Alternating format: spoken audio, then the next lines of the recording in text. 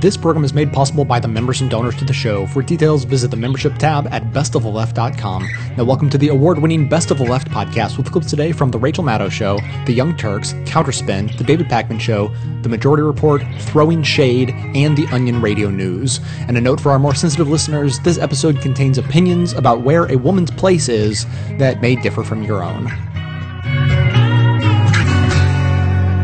This is a story that has a math punchline. Ready? All right. No party wants to be on the losing end of a double-digit gender gap heading into an election. That is precisely where Republicans are right now. Since their strategy of advocating furiously against women's health and hoping women don't notice or don't mind was not working to close that gap, Republicans are now trying something new.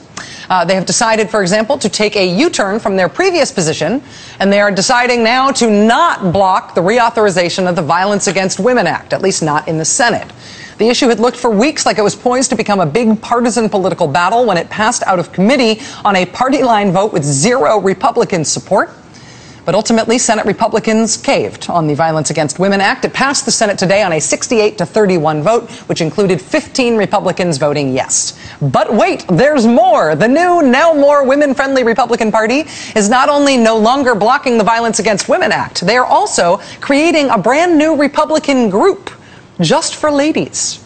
A group of House Republicans created a sort of caucus in 2007 called the Young Guns Program. It was a group designed to support and help elect young, awesome Republicans like themselves.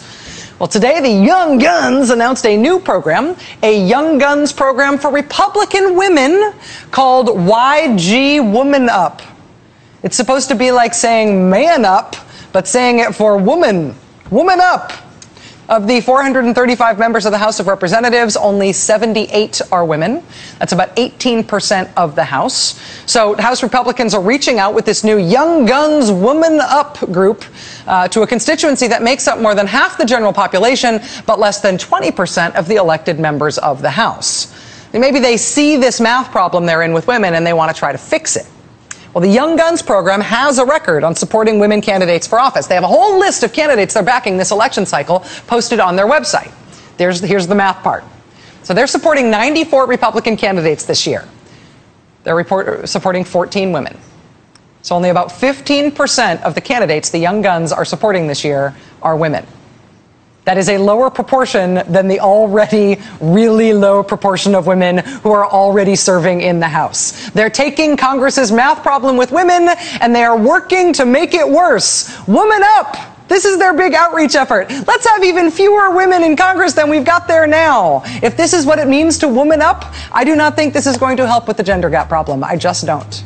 1,000 thundering thrills await me, facing insurmountable odds. Gratefully, the female of the species is more deadly than the male. Shock, shock, horror, horror, shock, shock, horror. I'll shout myself hoarse for your supernatural force. The female of the species is more deadly than the male.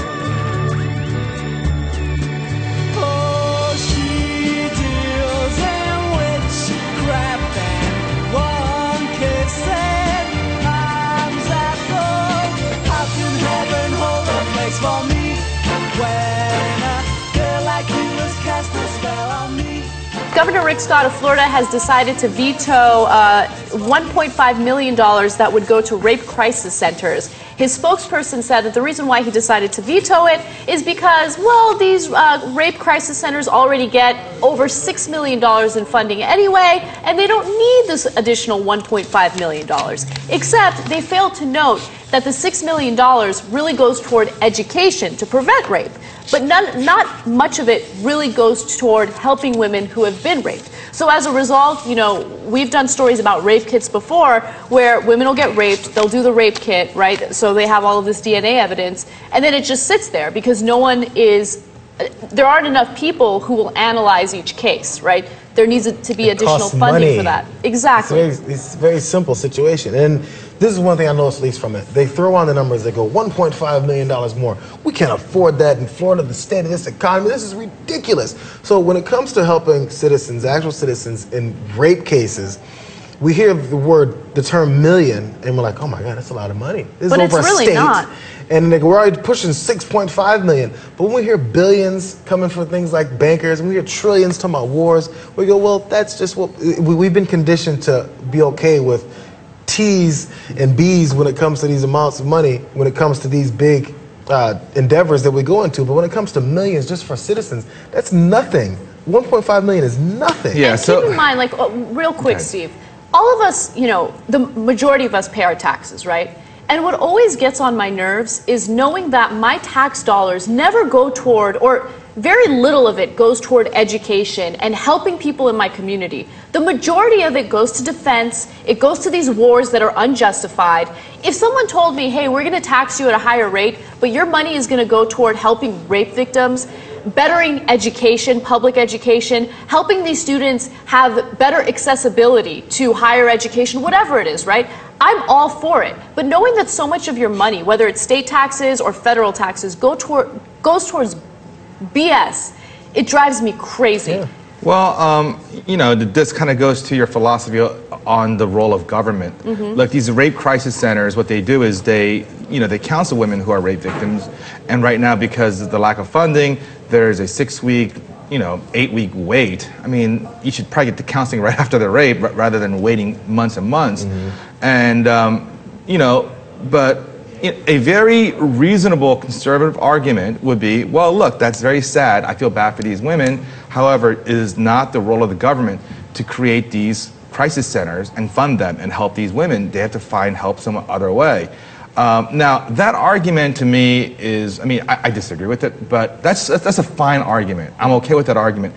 If that person also said that it's not the role of the government to give out corporate subsidies, mm-hmm. and to give away billions of dollars to defense contractors, and cut sweetheart deals with their cronies, but that's not what's happening. What kind of society do you guys want to have, people in Florida? Do you want a society where we don't have rape crisis centers, and we save $1.5 million for I don't know, tax cuts for the rich people, or to spend a little bit more money in defense, whatever else it may be? I don't know what that money will be used for, but these are choices that we make. And when you choose someone like Rick Scott, that's the choice that you made.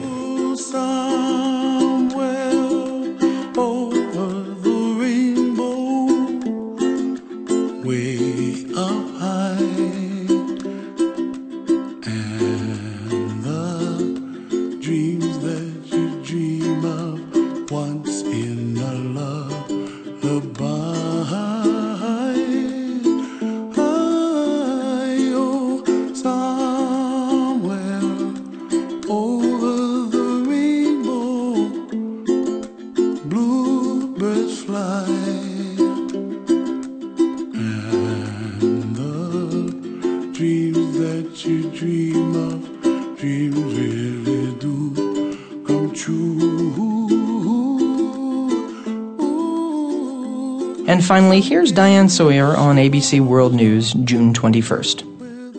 And now to the ongoing masterclass in letting your hair down by Secretary of State Hillary Clinton. These past few months, we've been watching her swig a beer, brandish a scrunchie without apology, and makeup free, and telling everybody she doesn't care what they think. And today, donning wingtipped purple glasses at the swearing in of a new assistant secretary whose favorite color just happens to be purple. Proof that nobody does unplugged, quite like the Secretary of State, who is leaving office by the end of the year. Media always tell us there aren't more women in the news because news can't help but reflect the power imbalances of society. But that doesn't really account for media's approach, shall we say, to those women who do occupy positions of power. But sadly, a news story about the Secretary of State's scrunchie probably says less about gender bias than about media priorities overall. Something to remember the next time someone in the press complains that they just don't have enough time in one newscast to do all the stories they'd like to. Everybody says they want change, but nobody wants to do what it takes to make it better.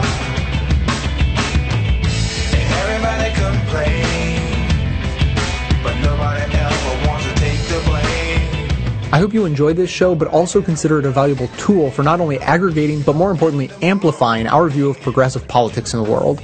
So if that's true, I ask you to support this work by becoming a member of the show at whatever level you're able, as anything from a basic leftist up through the ranks of socialist, communist, Satanist, or even the most reviled level of support, George Soros.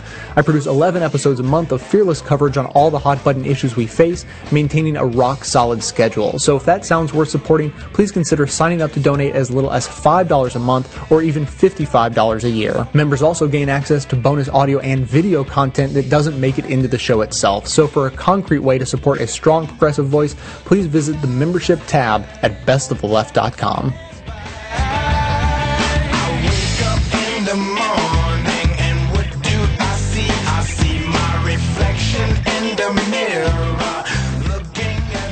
Rush Limbaugh says, actually, you have Rush Limbaugh on your shirt today, Louis. I do, as one of the Three Stooges. Rush Limbaugh says that when women got the right to vote is when it all went downhill. Then later on he claims he's joking, but it's like way too late. Let's take a listen to some of this audio. The 18th Amendment. And I thought the To set the stage, there's a caller talking here, and then Rush Limbaugh decides to add on. 26th Amendment, which gave us the right to vote for 18-year-olds, if we're going to look back on this in 10 or 15 years and think, this is where the problem started, we would not have, I mean, the dynamic was set up to have somebody that was this foolish get elected. Nah, I can do one better than that. Well, you know what? When women got the right to vote, when it all went downhill. Because that's when votes started being cast with emotion and maternal instincts that government ought to reflect. Well, you know, before 21, the 18-year-olds, they only know, they're only financial. The caller is almost stunned. He doesn't even know how to respond. There's like a 2-second blank space there. Yeah. The caller actually might have some serious information and some serious talking points to go over, and Romney just drops this ridiculous bomb. The caller, who presumably... Limbaugh, you mean? Limbaugh, right, is presumably a listener, and is just shocked. I mean, but he says things like this all the time. The thing is, right, what evidence do we have to suggest that this isn't really what Limbaugh thinks when he says it's a joke? I mean, there's of course nothing in Rush Limbaugh's history that would suggest he's misogynistic. Oh, wait a second, what about that thing where he called that woman a slut a couple months ago? Was that misogynistic? Why stop there, though? The real problems began when black people weren't even considered real people. That's when all the problems began, when we recognized black people as one whole person, Louis. Let's go even further. So what was the apology like? It was just that it was a joke. All right. But it doesn't sound like a joke. There's nothing jokey about it. And he's actually making a case. He's making actually a really specific case that a lot of these Republicans make, which is women vote with emotion, men vote with logic, and then women vote with maternal instincts, where the country should be taking care of people, whereas of course men never do stuff like that. And this is just the gender divide when it comes to voting. So by this logic, men are Republicans and women are Democrats? Yeah, well, you know what, actually... Men are conservative, women are socialist? It is true that women tend to vote Democratic slightly more than white men do, but, you know, who doesn't compared to that white men voting group. Save some face. You know you've only got one. Change your ways while you're young. Boy, one day you'll be a man. Oh, girl, he'll help you understand. Smile like you mean it. Smile like you mean it.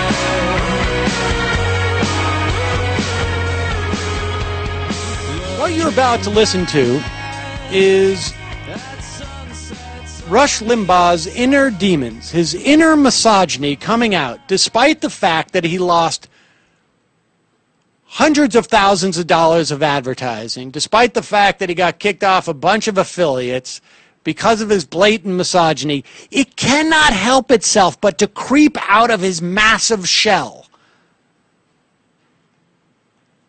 And then what you're going to now see, and just hear if you see how he stops himself in mid-sentence, as he's getting an IM probably from his producer who says, whoa, whoa, whoa, whoa, whoa, you got to back off on this. And then you'll hear how he tries to salvage it at the end. But here is rampant misogynist Rush Limbaugh, who cannot help himself. Verena, thanks much. Carl in never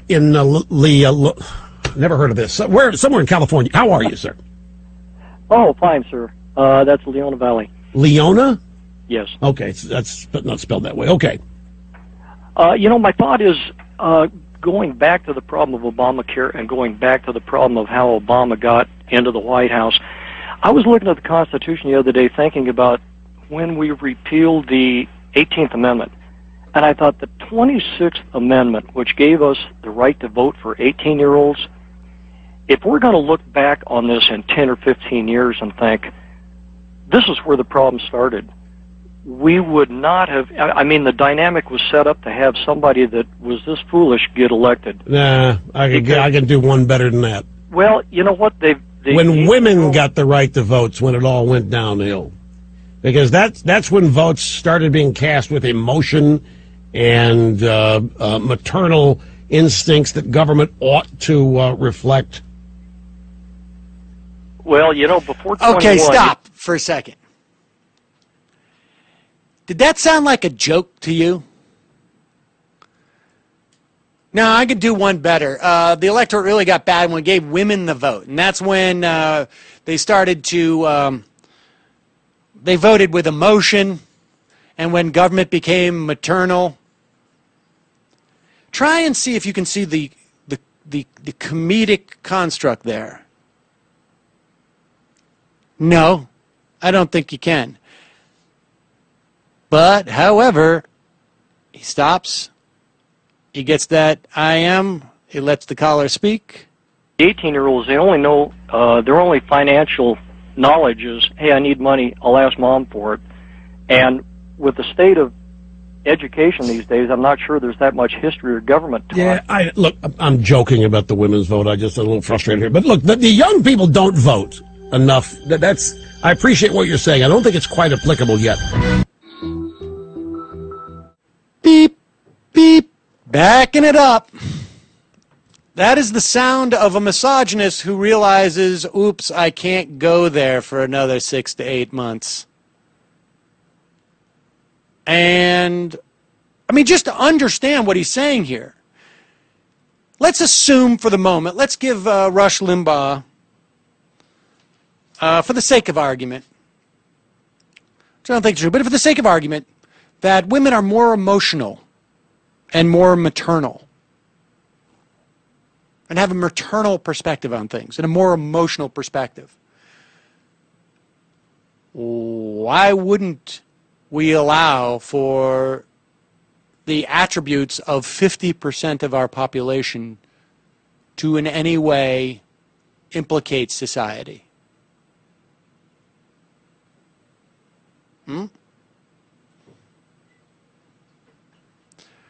The guy hates women. He cannot help himself. And he's also apparently a really bad joke teller. The caller was a pretty big asshole, too. Yeah, that's true. Blaming 18-year-olds. How dare they have a say in whether they go off to war or... You just die in war, douchebag. You don't get to vote. You don't know your finances yet. Unbelievable. Unbelievable. And just because your experience was when you were 18, mommy and daddy were there to give you money, doesn't mean everybody's experience is the same. Dick.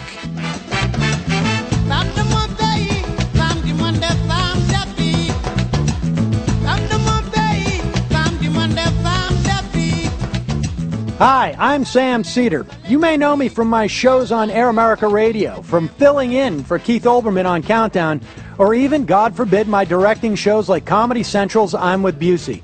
If not, you should really get to know me. Not personally, of course. I think we'd both find that uncomfortable. But if you're a fan of the best of the left like me, I think you'll enjoy my daily live show and podcast, The Majority Report, at majority.fm. It's a daily dose of political news, analysis, and guests like Chris Hayes, Robert Reich, Digby, comedians like Mark Maron, Janine Garofalo, filmmakers like Morgan Spurlock and Lucy Walker, and on occasion, between my rants on raising taxes, ending wars, and decorporatizing our democracy, I can be mildly amusing. I'm unbought and unbossed daily on the Majority Report at majority.fm.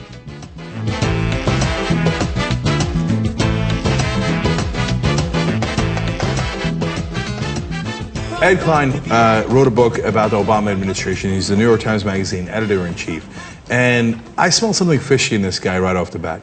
Now, he had some Reverend Wright revelations. Reverend Wright claims that he was offered basically $150,000 not to talk anymore by the Obama administration or the Obama campaign in 2008. There's something a little off about that, but they have Reverend Wright on tape talking about it. I don't know that I would have trusted Reverend Wright's version of that story, but I probably would have ran it too. So, okay, but then he had some talk about how Bill Clinton was significantly insulting President Obama behind the scenes. Mm-hmm. And I was like, it doesn't ring right. You know, I'm no one to protect Obama. God knows that. And if I thought that it made sense, I'd run with it in a second, right? Mm-hmm. Like, there's something off with this guy.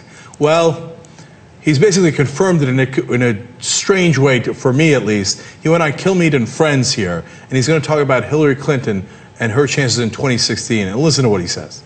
At this very moment that we're speaking right now, Brian, they are already thinking seriously about running in 2016. She'll be 69, won't she? She'll be 69 years old, and as you know, and I don't want to sound anti-feminist here, but she's not looking good these days. She's looking overweight, and she's looking very tired. It looks like she's not trying, to be honest. Yes, it does look that way. I think she's going to take some time off, get back into shape, and if her health holds out, and that's a big if, of course, if her health holds out, there's no question in my mind, she and Bill, 2 for the price of 1, will run in 2016.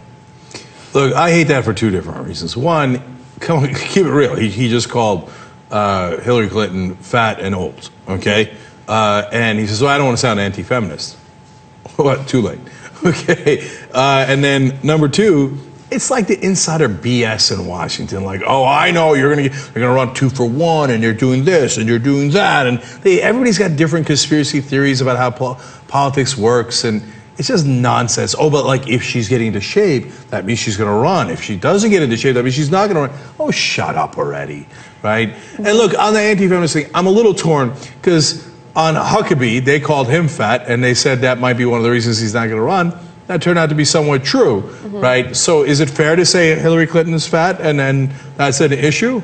Anna, go. Hillary Clinton her weight is not something that stood out to me, right? And look, men get it too in politics, so I don't want to pretend like this is just something that women deal with in politics. But to be honest with you, there's much more of an emphasis on the way she looks than whether or not she would be an effective president, right? And that's the part of it that really bothers me. Like, Chris Christie gets a lot of crap about his weight, but people also focus on his policy ideas, what they like about it, what they don't like about it. His weight is just something that people poke fun at him for. But I feel like with Hillary Clinton, there's been a lot of emphasis on the fact that she's a woman and the fact and what she looks like, and I don't like that. Right. Well, look, that's what my problem with Ed Klein is, right? He's going with all the insider BS, like. It's not like, should she run because of substantive policy things? It's not that nobody talks about Hillary Clinton's substance. A lot of people do. She's Secretary of State. There's a lot of discussion about, her views on back in the day in Libya, now Syria, et cetera, et cetera. It's just this Washington pundit crowd like Ed Klein are like, oh, yeah, okay, well, if she's going to run in 2016 based nothing on policy, but whether she's fat or not fat. And you're right, they do it to Chris Christie. As I said, they do it to Huckabee. They did it, let's be fair. They love this BS because they hate talking about policy, because if they talked about policy, they'd have to actually tell the American people what's going on. Instead, they focus on these trivialities and this nonsense. To be fair, John McCain, when he was running for president, was 72, 73, and he got a lot of criticism for that as well. People were saying that's a little too old to run for president. It's not a good idea, especially when your running mate is a moron. I think that was the key part. Yeah, definitely. So I can understand people being concerned about someone's age when it comes to running for president, but Hillary Clinton has been criticized way too much because of the fact that she's a woman. She can't win, right? Remember when she was running for president, if she was too strong or aggressive on something, she's shrill. Like she's a bitch, right? Like people don't like her. She's not a likable person. But then if she's too soft, oh, she's just a soft woman. She can't lead a nation. She can't win. She can't win. That's the part of it that's frustrating. You can't win. You can't break even, and you can't get out of the game. People keep saying things are gonna change. They look just like they're staying the same. You get in, way over your head, and you only got yourself to blame. But you can't win, child. You can't break even, can't get out of the game. You can't win. The world keeps moving, and you're standing far behind. People get saying things will get better. Just ease your step. Joining us now is Dr. Heidi Hartman. She's founder and president of the Washington-based Institute for Women's Policy Research. Dr. Hartman's also a research professor at George Washington University. Dr. Hartman, thank you very much for being here. I really appreciate it. Oh, you're welcome. It's a pleasure. Thank you. I know that you, at the Institute for Women's Policy Research, you have done some of the most important and most highly publicized work on this issue. Is there any way that the idea of a gender-based pay disparity is something that depends on how you look at it? Is this something other than a blunt truth about the American economy? Well, I mean, you obviously have by far the better part of the argument. You've got the Census Bureau, and I might mention the Bureau of Labor Statistics agreeing with you. Oh, and also I could mention the U.S. General Accountability Office. I think what the issue is for the Republicans is that they believe that that's not, no matter how big the wage gap is, almost none of it is due to discrimination. And of course, these numbers from BLS and Census Bureau are not really talking about discrimination. But the GAO study that I just mentioned did, and they said that even when you put everything you possibly can think of in the regression equations, the statistical analyses to try to make that gap go away, you still can't explain at least 20% of it. Now, most other studies place the part you can't explain as a quarter to a half. So a large part of the gap probably is due to discrimination. But that seems to be what the debate is. And, you know, when you ask, can the Republicans convince women that they don't live in the real world? Probably not, because almost every survey that's ever been done of working women, when you ask them about their job, like 95% say my biggest problem on the job is a lack of equal pay. In terms of just making it very clear, what you were talking about there about doing a statistical regression analysis on these things, controlling for other factors. I spent a long time going through the sort of Republican side of this argument today, just trying to understand how you could look at these very blunt numbers and come up with the opposite truth. What you're saying basically is that when you control for things like the number of hours worked, you're still getting a gender-based pay disparity that is not explained by working a different number of hours. Right, exactly. I mean, Alex seemed to believe that if you put in working a different number of hours, that would explain it. No, far from it. If you look at all workers and all male and female in the economy, and we know that, let's say, during the childbearing years, about a third of women may be working part-time. So count part-time, count how much women work. Okay, I'm working part-time, I'm only making $400 a week. And compare it to all the men, more of whom are working full-time. You still get a wage ratio of 72%. So that means that 77% isn't going to move very much if you suddenly remove the people where the men are working 44 and the women are only making 40. Yeah, no, number of hours explains a very small part of it. I mean, these regression analyses, they include occupation, they include your education, number of years of experience, maybe sometimes marital status, number of children, blah, blah, blah, just about anything you can think of, and you cannot make the whole gap go away. So there is discrimination. Now, those studies aren't even in a way counting the sex segregation that you opened your presentation with this evening. Those studies try to hold occupation constant. And you had all the data up there, occupation by occupation. We have some equal occupations. You mentioned police officers and sheriffs. Women are only like 1% behind there. Amazing. But you go to financial managers, they're 26% behind. So it is different within each occupation. But maybe why women don't go into police as much and go into nursing more is also discrimination. So even the exercise of trying to decide, how much of the wage gap is due to discrimination and how much isn't, that's open to interpretation. That's why in Canada, for example, when they talk about the wage gap between women and men, they would use a number comparable to that 72% figure I gave you. They would use a number that says, well, just look at how much difference men and women earn in the labor market. I mean, if we believe men and women are equally competent, equally capable, also have to live and eat and support their families, we should be wanting a society where that gap is zero, where a man and a woman are making the same amount. And then how to get to zero seems like that's where I thought we were on policy. Everybody agreed that there's a gap. We're trying to get it to zero. Let's fight about how we get there with all of our ideological biases and all the different places we come from. Instead, to be denying that the gap is there has blown my mind. Dr. Heidi Hartman, founder and president of the Institute for Women's Policy Research, thank you very much for joining us and helping us understand this. I really appreciate it. You're welcome. We have plowed and we have planted, we have gathered into barns, done the same work as the men, with babies in our arms. But you won't find our stories in most history books you read. We were there, we're still here, fighting for the things we need. We were there in the factories, we were there in the mills, we were there in the mines, and came home to fix the meals. We were there on the picket lines. We raised our voices loud. It makes me proud just knowing we were there. I was going to tell you about Donatella Versace, how she told Telegraph UK that, the interviewer said that Miuccia Prada recently told me dejectedly that feminism was dead in Italy. Does Donatella agree? She says, quote, "Feminism is dead in the world. I love it. It comes from another time. I'm a feminist. I want to fight, but I don't see many people with this desire to fight for something. Women don't help each other, especially in fashion." Good for her. I mean... Okay, here's my point, though. This is a good jumping off point. Is feminism dead? Yeah. You think so?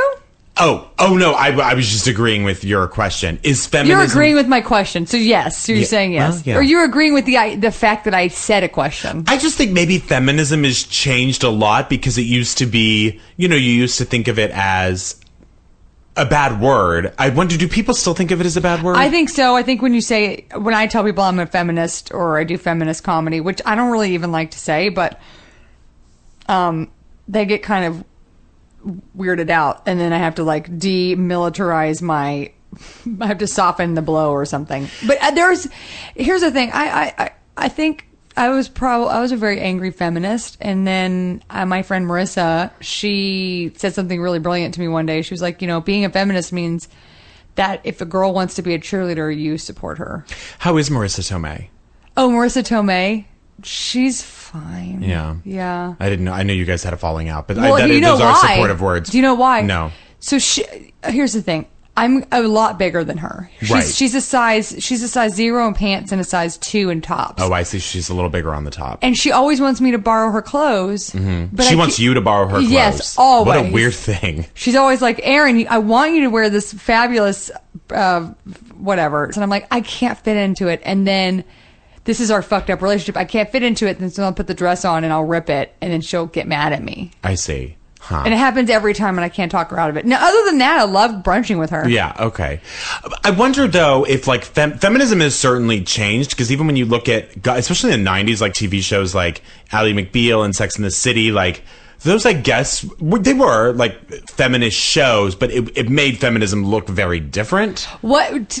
Tell me a successful woman who's on TV right now in a sitcom. Well, like a successful character, a successful actress?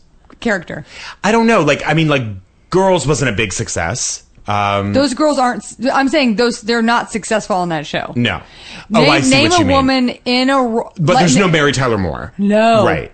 Yeah. You're right. I mean, yeah, because Tina even Fey? Veep wasn't really like that. Yeah, I guess Tina Fey. But she's still even kind of bumbling. Well, Yeah. I guess it was Murphy Brown and stuff, but. Yeah.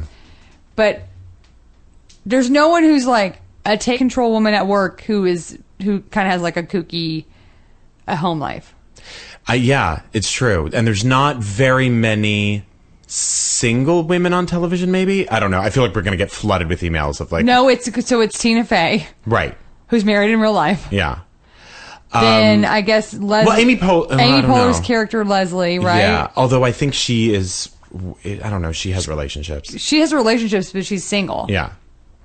I mean, I don't know. I don't know that feminism is dead. I mean, once again, we already had Bridesmaids. That's why I wish everyone would shut up, because I remember when Bridesmaids came out and all I can remember thinking was this better be a success because otherwise women are never going to be in movies again. And I was really, really interested to see what would happen. And then I saw that movie. And Bridesmaids, as far as I'm concerned, solved every problem in the workplace, solved every problem at home, solved every problem in, with South American women who are getting AIDS without any help. I don't know. I think that probably that movie solved a lot of stuff. It definitely closed the gap in wages. And it definitely, boosted the ratings for Mike and Molly, which is all we really wanted. So, yeah, I would say the answer to your question is yes. Did Bridesmaids do everything for the feminist movement? Yes. I didn't ask that question. Oh. I didn't ask that question. I don't know why I don't know how you can even justify that logic. That Bridesmaids has solved everything. Oh, well, A, it's not logic. Okay. And well, B, that answers Justify everything. My Love by Madonna. So. Is a song that Madonna sang. Yeah. Needing, waiting for you to justify my love. As an anti-consumerism advocate, I'd like to encourage you to shop less, don't buy things you don't need, and only buy the necessities from local, independently owned businesses. That said, if you don't take this good advice, then at least there's a way to shop that helps support this show at the same time. Simply click through to Amazon.com, just one of the major companies under constant boycott by one liberal cause or another, from the banner posted at bestoftheleft.com. Better yet, click through just once and bookmark that link to use every time you shop. Your shopping experience will be identical to normal, it will cost you nothing extra, but 7 to 8% of the cost of your order in soulless corporate blood money will be siphoned off and used to tremendously support the production of this show. Thanks for doing the right thing, whatever you consider that to be. I don't want to be your mother. South Carolina's Republican Governor Nikki Haley has vetoed abuse and rape prevention funding. This is brilliant. She says it's a distraction. It's a distraction. Nearly $500,000, we're talking about only $500,000, by the way, was slated to go towards domestic violence and sexual assault prevention, and Nikki Haley defending the veto, saying that rape and sexual assault prevention programs only, quote, distract from the Department of Health's mission, and that sexual assault victims are, quote, only a small portion of South Carolinians who need help. And that's why there's only a small portion of that money going to it. It's amazing that any women vote for Nikki Haley. It's really amazing. I'm dumbfounded by it. If they do, it's because they have no clue what Nikki Haley's doing. Sexual assault and domestic violence victims already feel completely alone in the world. That's one of the main reasons why so many of them don't come forward, Lewis. And now, the consolation from Nikki Haley is, listen, it's only a small portion of people. That's the exact wrong thing to be saying, because that makes the people who are victims feel particularly marginalized. Listen, what happened to you is so rare that the governor is vetoing funding even related to preventing this type of thing because it's a distraction. It's only a small percentage of people. That's really going to make victims of abuse and domestic violence more likely to come forward, isn't it, Lewis? Right. Unbelievable. It really is amazing that any women vote for her. And by the way, not to mention the fact that South Carolina ranks 7th in the country for number of women killed by men and has had a rate of sexual violence higher than the national average, not for 10 years, not for 20 years, but for 30 years. Since 1982, always higher than average rates of sexual violence in South Carolina. Maybe being distracted by trying to help abuse and rape victims would be a good thing. It might take attention away from destructive social policy that we're seeing in places like South Carolina from Republican governors like Ms. Nikki Haley. It never ends with South Carolina. Almost every week we've got some incredibly disturbing story involving South Carolina. It's unbelievable. In my mind, I'm gone to Carolina. sunshine. Can't you just feel the moonshine? Ain't it just like a friend of mine to hit me from behind? Yes, I'm gone to Carolina in my mind.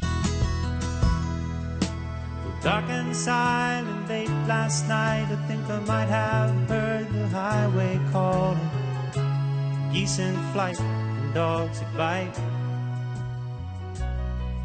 Let's go to Pat Buchanan talking about when we will possibly have a female president in the U.S. 2040 or 2050. That late?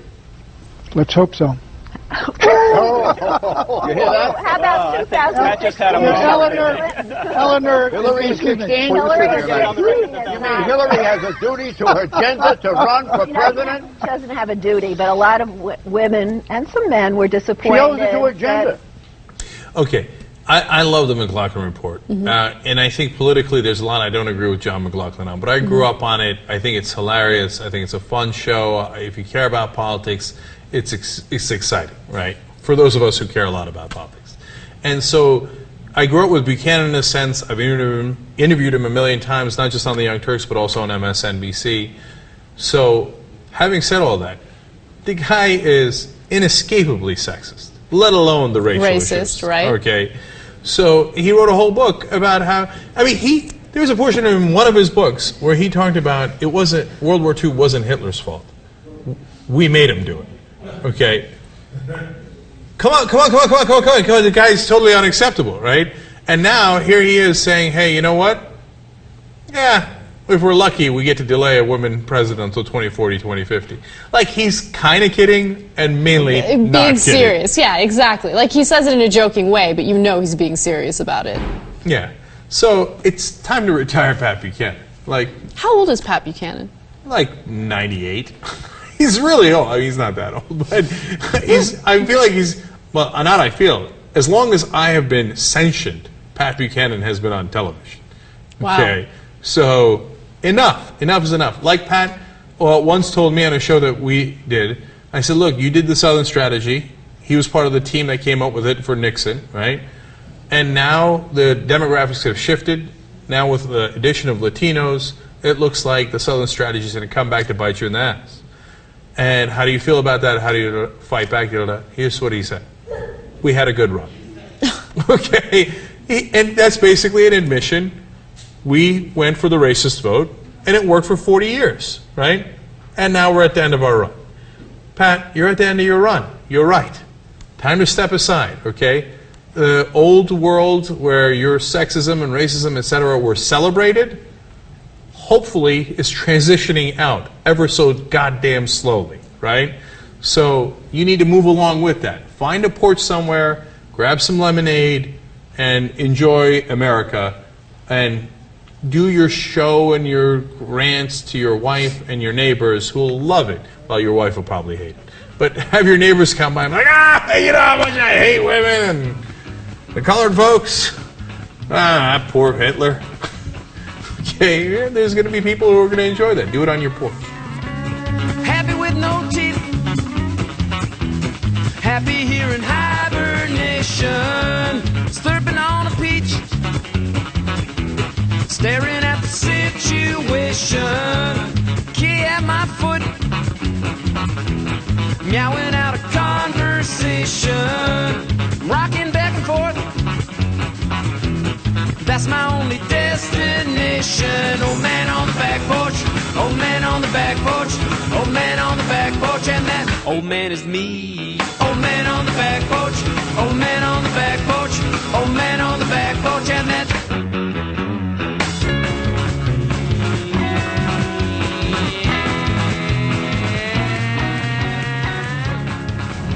14 feelings are hurt in a local teasing incident. It's the Onion Radio News. This is Doyle Redland reporting.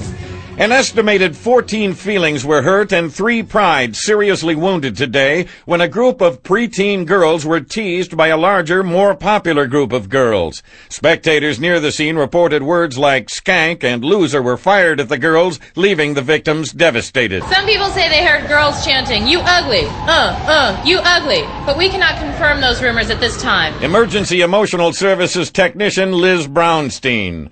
The victims were rushed to the crying ward at a local hospital where doctors say they remain in extremely criticized condition.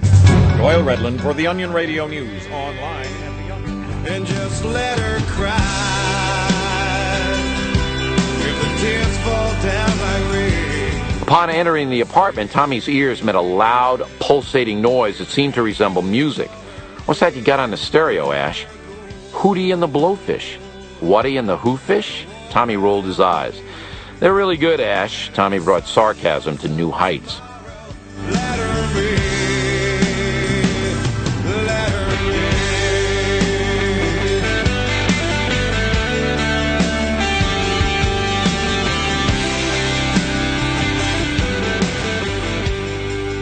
As you know, in Mississippi, the Mississippi legislative House, essentially, had passed a bill signed by Republican Governor Phil Bryant, who has repeatedly say he wants Mississippi, the state, to be abortion-free.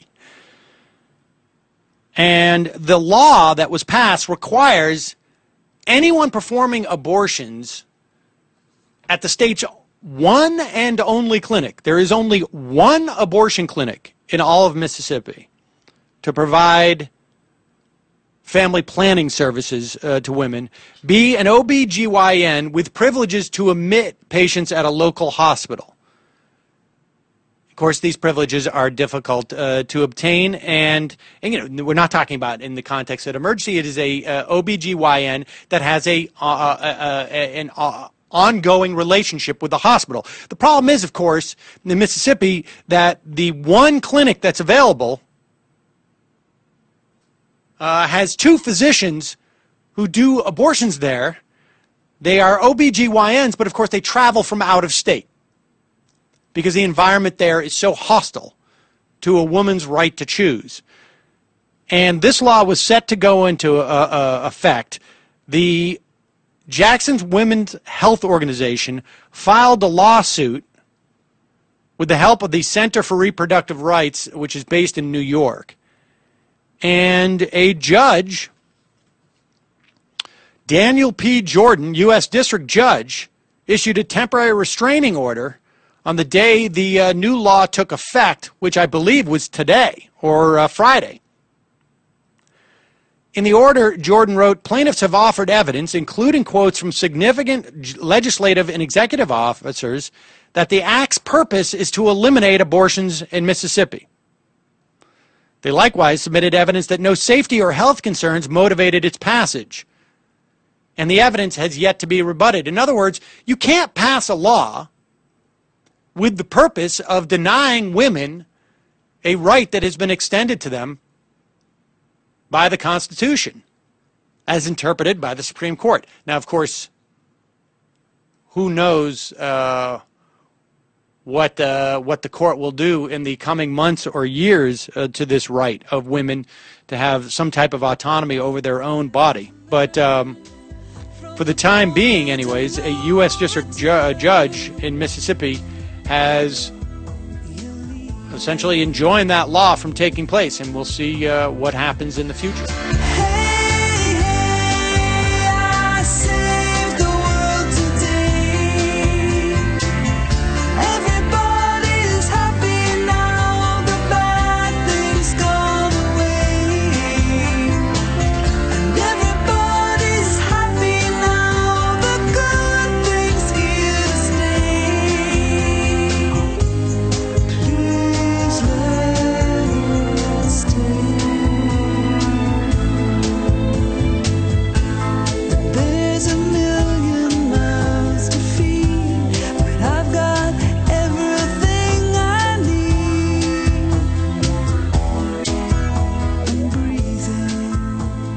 Since the 2010 elections, in which Republicans did so well, particularly in the states, America's Republican Party has been laser focused on jobs, by which I mean abortion.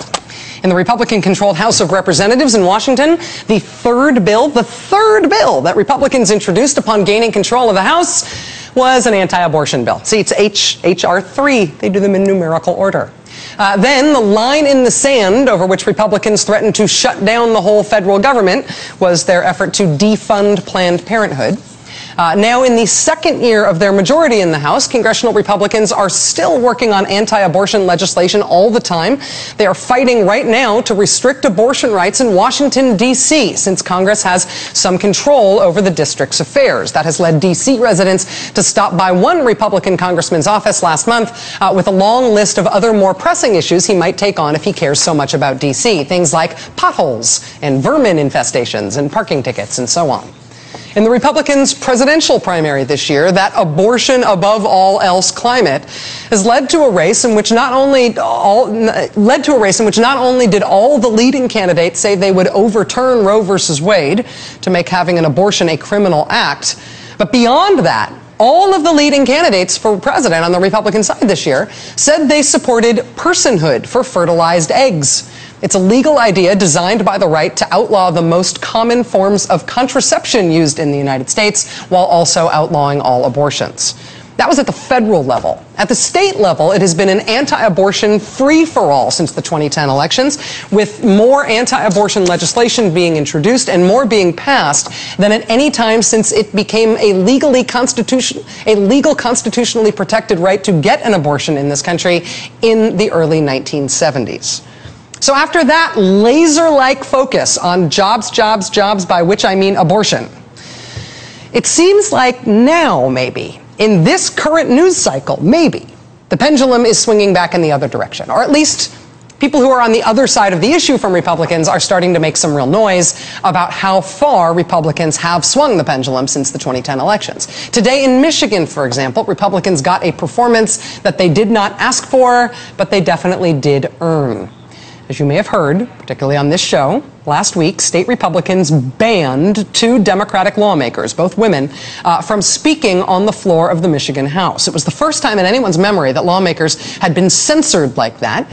It began during a debate on a new omnibus Republican anti-abortion bill that expands the state's right to regulate abortion clinics out of existence. I mean, not accidentally, intentionally onerous regulations designed to shut down abortion providers. The measure passed in Michigan mostly along party lines, but during debate on the bill, female Democratic legislators argued against it vigorously. And one legislator used a word that got her sent to the penalty box by the Republicans in charge. I have not asked you to adopt and adhere to my religious beliefs. Why are you asking me to adopt yours? And finally, Mr. Speaker, I'm flattered that you're all so interested in my vagina, but no means no. For that comment, and a few others from Democrats that day, the Republican majority floor leader in Michigan banned State Representative Lisa Brown and another woman Democratic legislator from speaking. That was last week. Fast forward to today, and this was the rather incredible scene outside the Michigan Capitol. Playwright and activist Eve Ensler there to perform her most famous work, The Vagina Monologues. The state legislator whose comment caused all the hullabaloo in the headlines, she and 9 other legislators starred in the play. They used the word that must not be named more than 100 times. So that's Michigan. In Virginia last week, home of Governor Ultrasound, the state's Board of Health there did something shocking. The State Board of Health in Virginia last week decided not to make it more difficult for abortion providers to operate in Virginia. Well, Virginia Republicans had wanted to do the same kind of thing they're trying to do in Michigan. They had wanted to pass intentionally onerous regulations, specifically targeting abortion providers to put them out of business. But the State Board of Health unexpectedly voted to block the Republicans' move. The State Board of Health voted to exempt existing abortion providers from the new rules that seemed specifically driven to shut them all down. The board made this vote against the advice of Virginia's radically anti-abortion Republican Attorney General. The decision now goes to Governor Bob McDonnell for review. So that's going on in Virginia. In Florida, over the weekend, 1,200 mayors from all over the country gathered for the 80th annual Conference of Mayors. At the end of the 3-day conference, the mayors issued a list of adopted resolutions that they all voted on. Things like anti-violence programs and drug treatment and education. Also on the subject of reproductive rights, the mayor's resolution recognized 10 different ways in which women's health care was being restricted and women's rights were being impinged across the country. The resolution affirmed the importance of women's reproductive rights, and it called for Congress and the states to improve women's access to safe and comprehensive reproductive health care. So that's the nation's mayors. But wait, there's more. Today, a group of Catholic nuns launched a bus tour of 9 states from Iowa to Virginia. They're calling it Nuns on the Bus. Nuns drive for faith, family, and fairness. After the Vatican said in April that nuns in America are spending way too much time on social justice issues and caring for the poor when they really ought to be focused on being good anti-abortion activists, the nuns decided no. The nuns decided instead to travel around in their bus now, talking about other things. They're now, for this week, for example, talking about how much the Republican Paul Ryan budget that Mitt Romney says he would adopt as president would hurt the poor and the sick and the people who nuns can't help but be nice to and be concerned about even when the church tells them to focus on other things. So whether or not all these developments mean that the pendulum really is swinging back, or people are at least getting mad about how far the pendulum has swung, I have one thing to say here personally, not as a TV show host here, but just as a person who happens to be related to some nuns. Don't mess with nuns. This is not a warning, it's not advice, it's not a threat. It is a fact that I have learned from personal experience. Ask anybody in my family. If you mess with nuns, you will lose. Every time. You will always regret messing with nuns.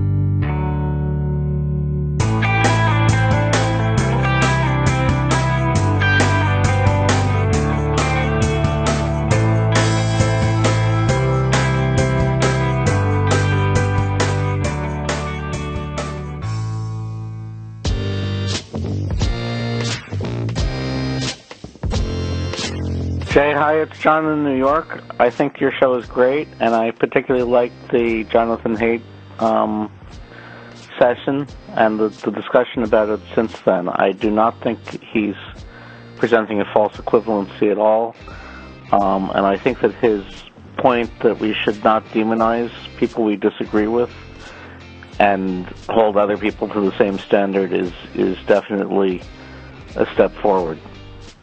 Thanks again. Take care. Hi, this is Kevin Stanley out of Allentown, PA. I'm calling in to discuss the issues brought up by the Citizens United episode and the last clip with Bill Moyers talking about moral arguments and how Republicans use the Protestant work ethic as a basis for their ambivalence towards poor people who can't afford health insurance or need welfare or supplemental assistance to feed their kids, health care bills, houses underwater. You get the idea. And that somehow they're lazy and you get what you deserved, karma, as it were. And it gave me pause to hear that, because there definitely is a way to discuss these issues and still have a moral basis for the argument, and in fact use this fairness argument to get your point across to people that you work with. Take income inequality. When your parents or family members or coworkers start spouting about how job creators deserve an insane portion of the wealth in this country and poor people don't work so hard so they kind of got what they deserved, you can start asking them very nicely and in a non-sarcastic manner, very important, how hard they work at their 8-hour-a-day job. And I guarantee that, although statistically they may not be the most productive person at work, morality and their own experience will tell that 99 times out of 100, they're going to say, I work very hard and earn their position in life. That would be the moral fairness part of their brain talking, and at this point you can start also talking, again, very gently and with respect, that waitresses and Walmart employees and gas station attendants and hotel maids also put in a 40-hour work week. In fact, most people working, from teachers to doctors, nurses, and mechanics, put in at least a 40-hour work week when they're full-time at a job, and that's a tough slog for anyone, so shouldn't a 40-hour work week create a livable wage? And regardless of whether your job is awesome and you cure babies, or if you clean hotel rooms for 40 hours a week, shouldn't you be able to provide for your family and improve your life in some fashion because you'll put the work in? See, that's the beginning of a moral argument for a livable wage. livable wage.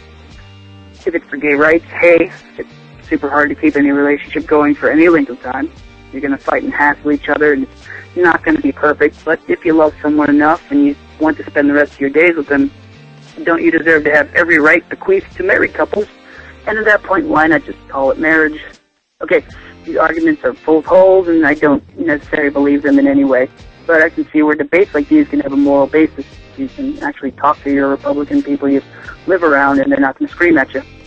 And if we can talk to people who appear unreasonable and work around that moral roadblock that makes them seem unreasonable, well, then what we have left is a person who can change their mind. Oh, and fair warning, just like Jay's mathematical theorem, 20% of the people you try this on will not only own many guns, but will not appreciate you poking holes at their morality. The best bet for you then is to crouch down super low and run serpentine. Love the show. Jay, talk to you later. Goodbye.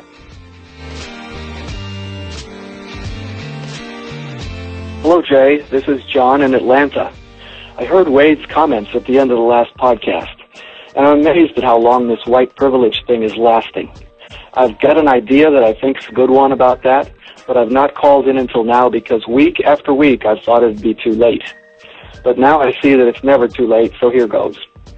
My idea has been touched on by a couple of your other callers, but maybe not hit as hard as I'm about to. Your discussion about the adjective, or qualifier as you call it, used with the noun privilege is good, but I think the main problem is with the word privilege itself. Privilege is a bad word to use because it biases people the wrong way, because it's really not about privilege, but about the absence of burden. The absence of burden. Wade from Texas and Dave from Springfield, Massachusetts may resent that we appear to be saying that they were born with silver spoons in their mouths, but of course they weren't. They were born with, in this case, the absence of black burden. It's much easier to notice the presence of something, like privilege, for example, than the absence of something. Wade and Dave know that they worked hard for what they've achieved in their lives, but the point is that a typical black person would have had to work harder for those achievements due to the burdens they face in our society and in our culture. Burdens that Dave and Wade cannot know about because they haven't directly experienced them. That's all I have to say for now. Keep up the good work. Bye.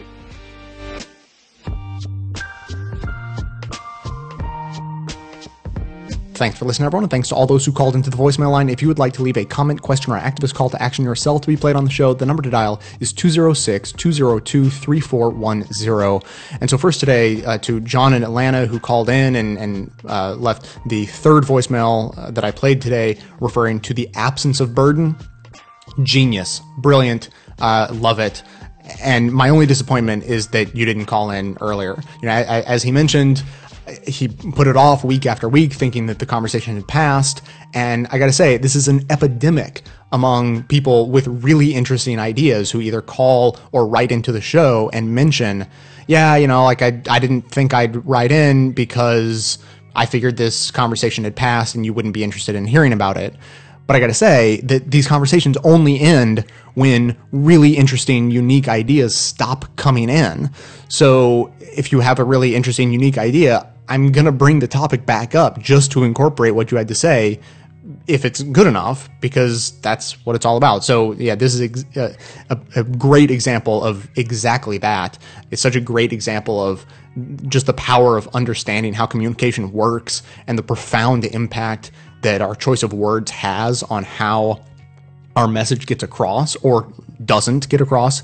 And, you know, because the idea of telling someone that they have an absence of burden because they're not something is so much less sort of accusatory, just in tone, than to say that you have privilege because you are something. It's, I mean, it's a really profound difference in kind of the psychology that goes along with receiving a message like that. So brilliant. I'm definitely going to be using that one. Now, secondly, today, I wanted to talk about something that I really don't have a strong opinion about, and I'm hoping to strengthen my opinion one way or another. I hope to get some responses that help clarify my thinking and other people's thinking in the process. And it came up in the second voicemail I played today, just as one of the examples of how to talk to conservatives, was about how to talk to conservatives about the living wage. And so, first of all, just as a baseline, I totally understand the concept of a minimum wage in, any capitalist society. People who have more economic power and therefore political power are the types of people who are going to be looking to hire, because it'll be profitable for them to hire. They're the ones with businesses and such. And those who are looking to get hired inherently have less power, and so as society has kind of felt it necessary to help balance the power and limit the amount of exploitation of those workers, we've set a minimum wage that people cannot go below in terms of how much people get paid, above the table at least. So that I totally understand. But when progressives start talking about the concept of a living wage, the tone of the conversation changes a little bit. And this is how I'll describe it. As for some reason in America, only progressives tend to believe this, but I feel like in the rest of the world, all generally sane people believe in the concept of demand side economics. Businesses don't do things. They don't create their products. They don't create their services when the demand for them isn't there, because that just doesn't make sense. So, demand side economics, it makes sense. Republicans are off the rails on that whole concept and believe in supply side, and so they give lots of money to rich people, and and it's an utter disaster. So that gets talked about a lot, but I sort of feel like the conversation from the progressive side about a living wage sort of becomes the progressive version of espousing supply side economics. As the argument was just made in the voicemail today, he was saying, if a person works hard enough, then they should make a wage that they can live off of. And, to me, that's a really nice idea that just doesn't, I think, play out or make sense in reality, because wages aren't sort of defined by how hard you work. They're defined by the literal value of the work you're doing. So there are people who do really hard work who are underpaid, who should be paid more. And there are people, the best example in these days is, of course, like, Wall Street bankers who, they work long hours, but they're sort of just, pushing papers around and then actually doing things that are terrible for society, and they get paid way too much. And then there's a whole lot of people in the middle, obviously. So the idea that wages are set purely based on the value of the work is imperfect, to say the least, because, of course, wages are set, in all different sorts of ways. But I feel like that is how they should be set. And so to argue that they should be set based on how hard a person works, no matter how menial the work, no matter how worthless in the literal sense, a job is there, it needs to be done, but the value of that work really isn't that high. Does a person really need to be paid $30,000 a year, or whatever we determine a living wage to be, to do that work? I'm just not sure that makes sense. And I've never heard a really good progressive argument that described or defined that discussion in a way that made a whole lot of sense to me. So like I said, I don't have really strong feelings about that, but I would love to have a strong feeling about it one way or the other. So if you have a perspective, call in, and I will remain very open-minded and see what sort of responses I hear. So that number again, 206-202-3410. And that's going to be it for today. Thanks to everyone for listening. And of course, thanks to those who support the show by becoming a member or one-time donor. That is absolutely how the show survives. Of course, everyone can support the show just by telling everyone you know about it and by spreading the word of individual clips you particularly like through your social networks. That can all be done through the website. Stay tuned into the show between episodes by joining up with us on Facebook and Twitter. And for details on the show itself, including links to all the sources and music used in this and every episode, all that information is always posted in the show notes on the blog. So coming to you from far outside the conventional wisdom of Washington, D.C., my name is Jay, and this has been the Best of the Left podcast, coming to you every third day, thanks entirely to the members and donors to the show from bestoftheleft.com.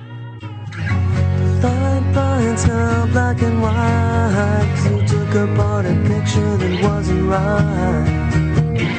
Pitch burning all